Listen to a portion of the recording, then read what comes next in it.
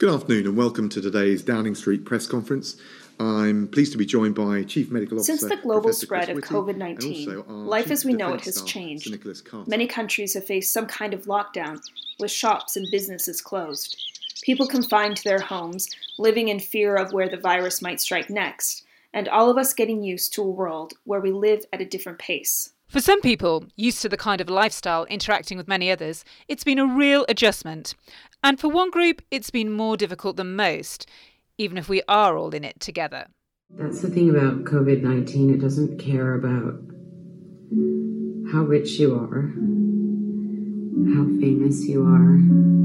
That was Madonna from her bath, musing on the effects of the coronavirus via her Instagram account. Where you live. The closing down of normal life has led celebrities to react in different ways. Hello everybody, I'm Joe Wicks, the body coach, and I've got an exciting announcement to make. Starting Monday, every single day from Monday to Friday, I'm going to do a live workout called PE with Joe. From Joe Wicks' attempt to keep the nation moving to Jack Monroe's free recipes for lockdown larders, some celebrities have been using their status to good effect by harnessing online channels to amuse and educate the public. And then others haven't got it quite so right. Imagine there's no heaven. It's easy if you try. No hell below us. Gal Gadot's well-intentioned but somewhat painful celeb sing-along of Imagine hit a sour note, as did singer Pharrell Williams' effort to get fans to contribute to a GoFundMe for health workers. His fans, many facing financial hardship, gave a stinging response that was far from happy. Yet from Live Aid to Live 8, Red Nose Day to Sport Aid, celebrities are used to being the public face of fundraising. But what happens when social distancing means that you can't run a mass concert? Hi, this is Lady Gaga, and today I'm so happy that we are one world together at home. What I'd like to do tonight, if I can, is just give you the permission to, for a moment, smile though your heart is breaking. Smile even though it's aching. Lady Gaga's One World Together at Home was hugely successful, but with lockdown unlikely to lift anytime soon, what's next for celebrities in quarantine? Welcome to The Know-How, a podcast aimed at bringing academics and professionals together to dissect the pressing matters of today. I'm Dr. Glenda Cooper. And I'm Dr. Lindsay Blumell. The New York Times has declared that the coronavirus has swiftly dismantled the cult of celebrity.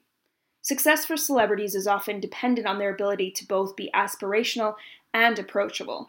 But lockdown has exposed the gulf between them and us.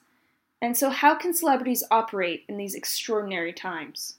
We talked, online appropriately enough, to Dr. Ben Falk, author of Celebrity Journalism, How to Make It Your Career, and who's also written biographies of Robert Downey Jr. and Brian Cox. I began by asking him which celebrities had got it right in a COVID-19 world. There are sort of two or three that I've been really impressed by personally.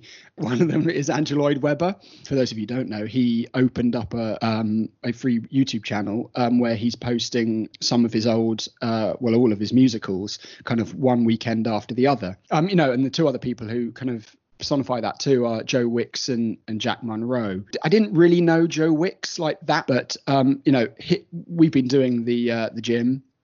Yes, so have we. Okay, good. It's quite hard. I didn't realise how unfit I was. But it's just his kind of enthusiasm and buoyancy. And you genuinely feel that he wants people to do it for good reasons. And Jack Monroe is exactly the same, and that kind of boils down to something which I think a lot of celebrities crave but don't necessarily have, which is this idea of authenticity. And so this authenticity you're talking about is something they already do but are giving to the public for free, or giving information for free. Is that what the key thing is here? Yeah, I mean, I think what it is, it sounds kind of slightly more corporate, but it's basically on brand. Yeah.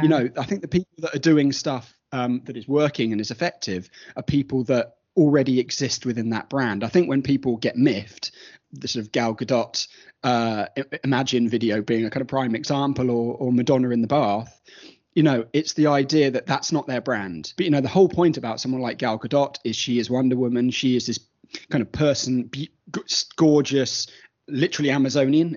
Madonna is not one of us. Madonna is Madonna. She's this icon. And so kind of having people like that say, we're just like you, feels like a lie. Do you think that COVID-19 has impacted celebrity culture sort of long term? My inclination would be no. A short answer, because that kind of implosion, breakdown in celebrity has already kind of happened, and it's been happening over the past 15 years. So that's quite interesting, actually, because thinking of some other people being criticised during COVID-19 is I'm thinking like, sort of, big stars like Ellen DeGeneres, who's come under fire for the way she's treated her staff, Pharrell Williams, asking people to give money to health workers. Is this because of, again, not understanding the game? Yeah, I mean, I think also that, if you've never... It's really difficult to describe when you kind of are embroiled in the celebrity circuit. But, if when you're going on to that kind of dealing with those kind of big Hollywood stars, it's difficult to, they really don't understand for the most part what it's like to be a normal person anymore. And, I don't blame celebrities for that because they're not treated normally. We don't treat them in a normal way. And I don't think it's fair, actually, to really, what I mean is you can't kind of almost imprint the same attitudes that we might have on them because they are removed from that person already. So there are times, though, when celebrities do feel the need to rise to the occasion or be public in times of crisis. Right. And I was just thinking, can you think of a previous crisis where celebrities rose to the occasion or equally didn't, that has parallels with the current global pandemic that we're under at the moment? I always kind of go back to 9/11. I was in the States during 9/11, and the immediate aftermath of 9/11 was that I remember watching TV and it was like, celebrity is finished. There won't, there will never be another red carpet again. There'll never be another Oscars again. There'll never be another, there'll be no comedy shows. Obviously, that wasn't the case. That it turned around very, very quickly. And what we needed at that time, in fact, were people to kind of come out and say, hey, it's okay to laugh. It's okay to joke. And actually what came out of it was very, very buoyant and, dare I say it, kind of rejuvenated celebrity scene. Paris Hilton was born out of that kind of scene, Nicole Richie and all those kind of people, those kind of noughties, reality stars.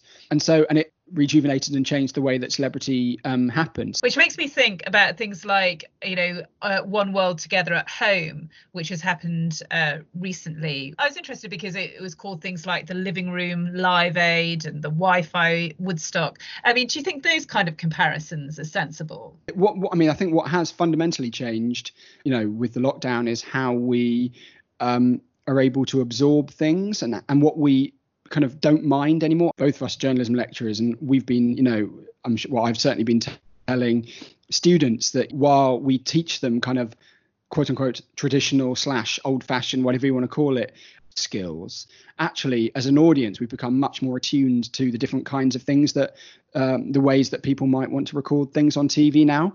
So whether that's like via Skype calls or whether that's on their phones in the middle of a war zone or whatever it might be.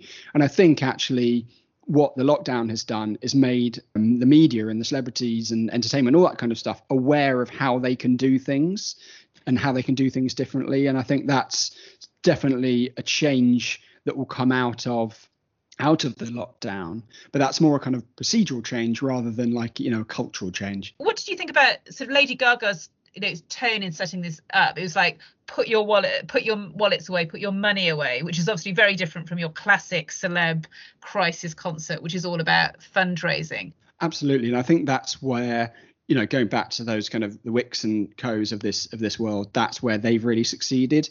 They haven't asked people for anything. They've just said, I'm going to do this thing. Why don't you join in? And that's definitely where Lady Gaga kind of won that.